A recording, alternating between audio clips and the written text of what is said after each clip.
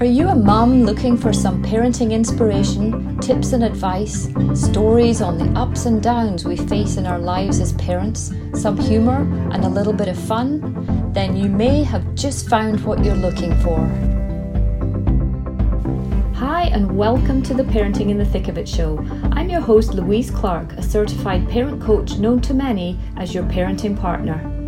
As a mum to 3 teenagers, you can bet I've probably been there, done that and heard it all.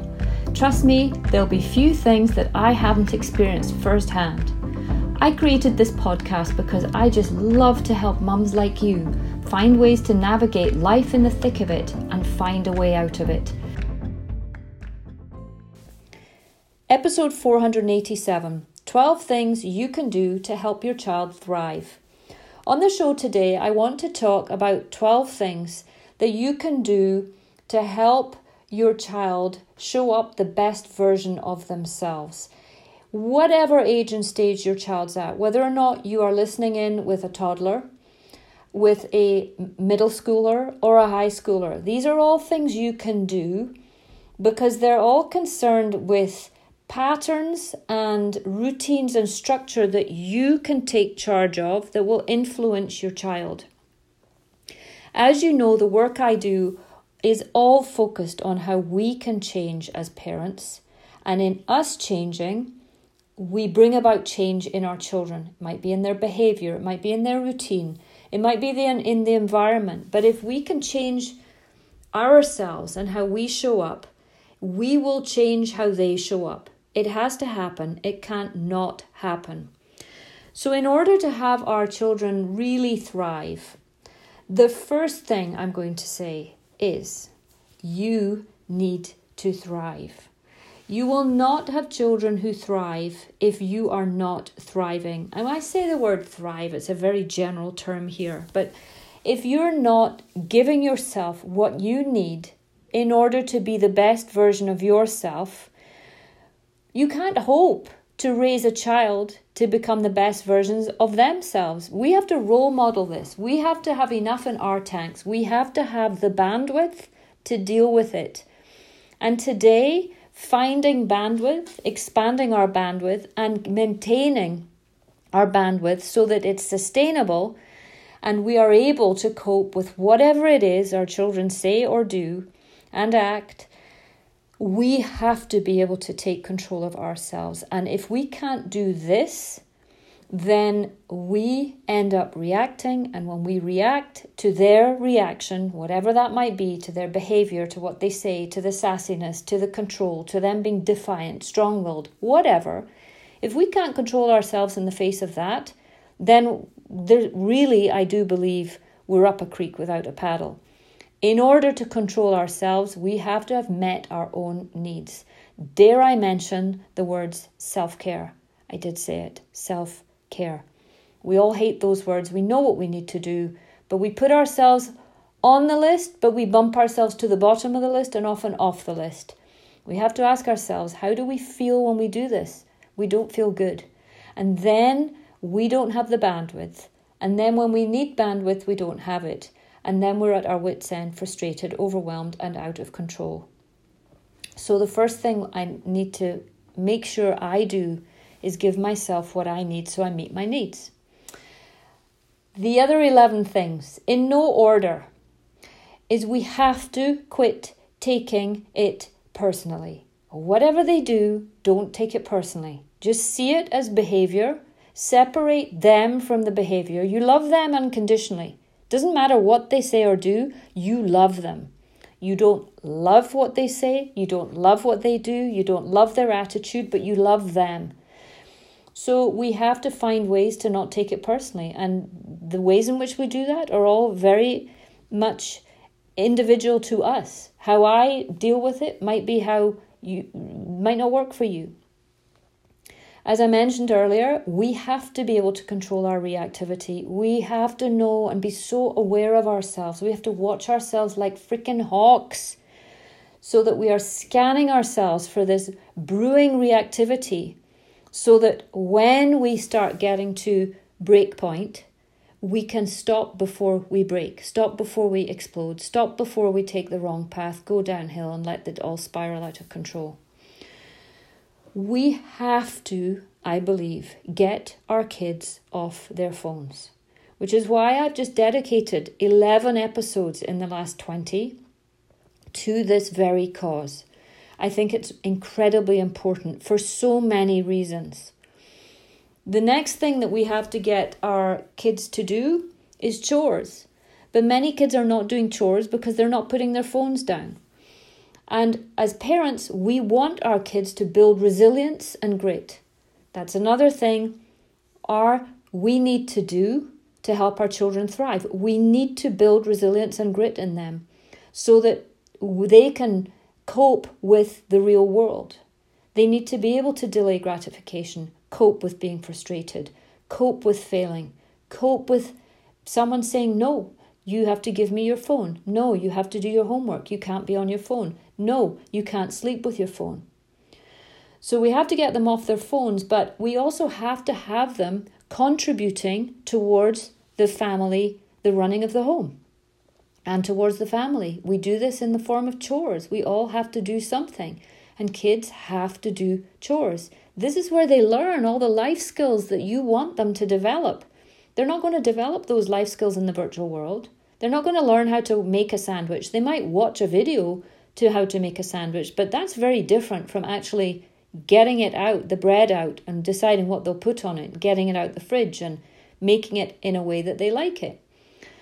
They need to learn how to tidy a room, make a bed, mow the lawn, wash a car, empty the garbage, do the recycling, do their own laundry. All these things help them build life skills. So another thing that we have to do is we have to allow them and make them spend time in the real world, enough time in the real world, because it's the real world where they will experience life. And as they experience life, they develop the life skills they need to be able to cope with life, be in this world, in the real world. We also have to build healthy sleep routines and patterns and structure so that our kids get the sleep they need. Children today are sleep deprived, chronically sleep deprived. I read somewhere that a 10-year-old today is getting 2 hours less sleep per night than a 10-year-old born 10 years ago. So in other words, 10 years ago, kids were getting more than an average of 2 hours extra sleep per night than they are now. And sleep is essential. It's critical to their developing brain, to them being able to develop the life skills, to them being able to retain information, for them being able to lay down information into their memories. If they're studying for a test and they study for a couple of hours, it's during the sleep that information is laid down in the brain. So if they're not getting enough sleep, they're not actually taking the information they learn during the day and allowing it to be laid down and organized in their brains at night. Sleep is essential. We can't function without it. And there's kids somehow functioning on a daily basis with 4 or 5 hours sleep a night. And it's just not enough. If you look at any of the guidelines, children need way more sleep than they are getting on average. I'm generalizing. The other thing you need to do is to help your child connect with you. You need to really find ways to connect with your child. And I don't just mean physically. I mean it's beyond that. There's also, I'm not talking about sitting and reading with them or walking with them, or it's a connection deeper than that. It's an attachment. They need to rely on us. We need to be the primary attachment in their life. Gordon Neufeld talks about this, that when the peers and phones become the prime attachment, there's a problem because it's the wrong person. Peers cannot lead our kids and help our kids develop in the way they need to. They have to be guided by you as the parent, and the prime attachment needs to be there. So we need to be connected to them. So we need to find ways to connect. If you're feeling disconnected from your child, You can't do anything. You can't lead, guide, support, coach, parent them from a disconnected place. We have to be connected. So it's essential that we help our children connect with us and us connect with them. One of the other important things I think we have to do, particularly with teenagers, is collaborate, not dictate. When we ask them for their input, for their opinion, for how they think something should be done, rather than us just give it to them. In other words, it's our agenda, you do it this way, there's no questioning. But ask them, what do you think? How do you think we can come to a collective agreement on something? So we need to collaborate, not dictate. Two other really, really important things that we have to do with our kids. And this, of course, both of these are age and stage appropriate, particularly this one. We have to let our children try things, and we have to let them fly, and we have to let them fail and fall down, and give them the opportunity to stand up, try again, fly again.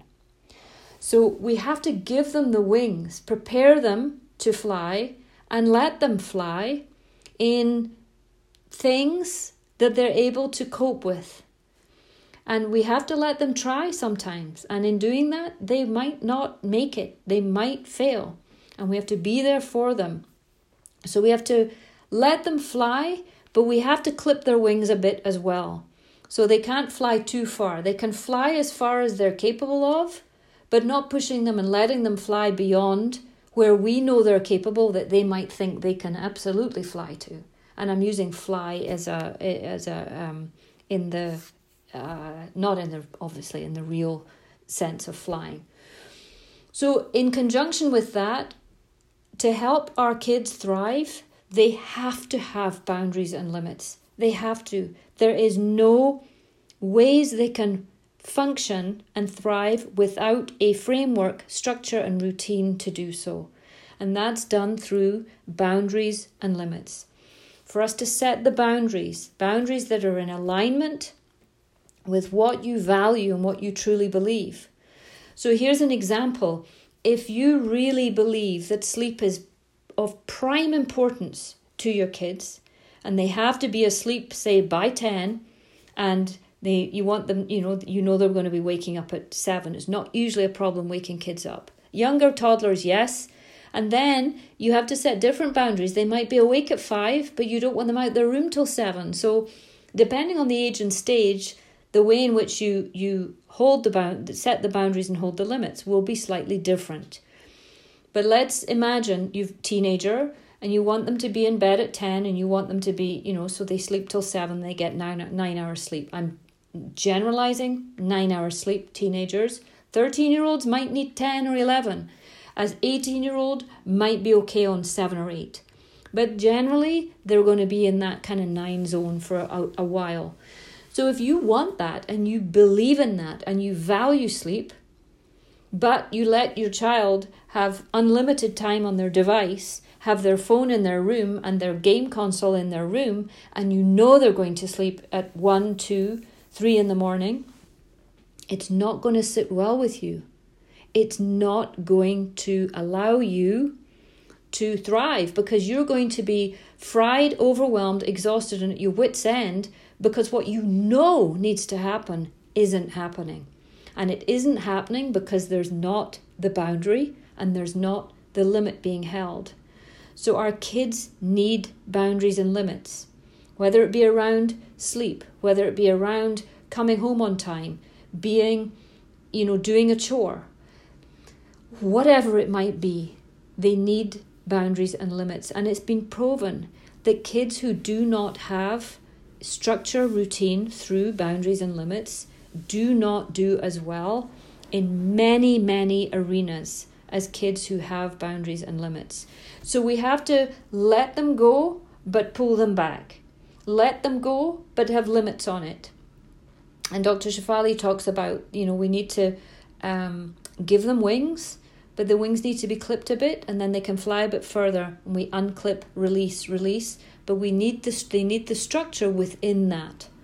So there are 12 things off the top of my head with regard to helping our kids thrive, is that you need to make sure you are doing well. We cannot afford to take any of their behavior personally, so quit taking it personally. I've done an episode on that. Q-tip it, quit taking it personally. We need to control ourselves and our reactivity. We need to get our kids off their phones through the use of boundaries and limits. We need to have them do the chores and contribute towards the running of the home.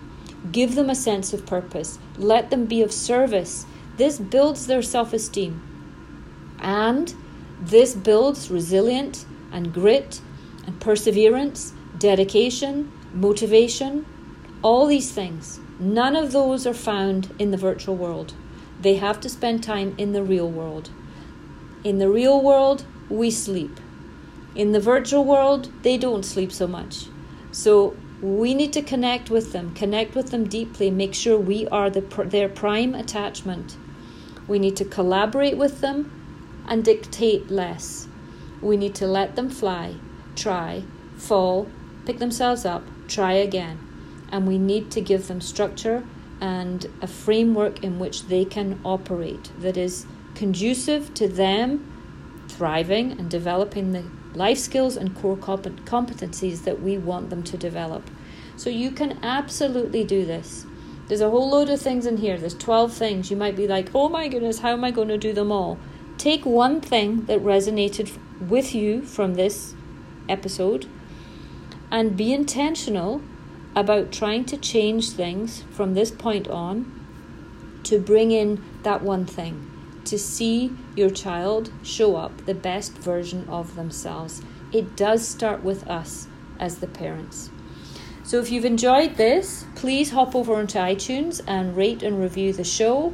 And of course, share the link, share it by word of mouth, share it in any way you can with other people who you know would benefit from hearing this and getting the support that they need. As always, if you're interested in working with me, I have group coaching programs, one-on-one programs, and many courses and things out there to help support parents. I have a Facebook page, a Facebook group called Parenting in the Thick of It, same name as this show. And if you're not in there, then why not go and join? There's close to 4,000 parents in there getting support from me and from each other. It's a great place. Go check it out. And I always want to thank you, my listeners, for showing up and being dedicated to raising your bar. And in me doing this, I'm hopefully helping you revitalize, revamp, reboot, re-everything your parenting. So thank you again for listening. Till next time, bye for now. That's it for today's episode on the Parenting in the Thick of It show. If you enjoyed the show, please do share it with your friends and family. And remember, if you find yourself stuck in the thick of it and can't see a way out of it, please send me an email. I would love to help you. My email is louise@yourparentingpartner.com. And don't forget to take a look at the Parenting in the Thick of It family organizer that I created. It's an evergreen family calendar guaranteeing 12 months of use from whenever you start. It also includes beautifully illustrated, informative and interactive monthly parenting theme pages to guide you through the year. It's the perfect organizer for busy families to keep track of all their activities, plus help parents be the best parent they can be. It's more than just a calendar. You can find the link for this and the other social media platforms that I am on below the description in this episode. Thank you so much for listening today, and I look forward to being with you all soon. Bye for now.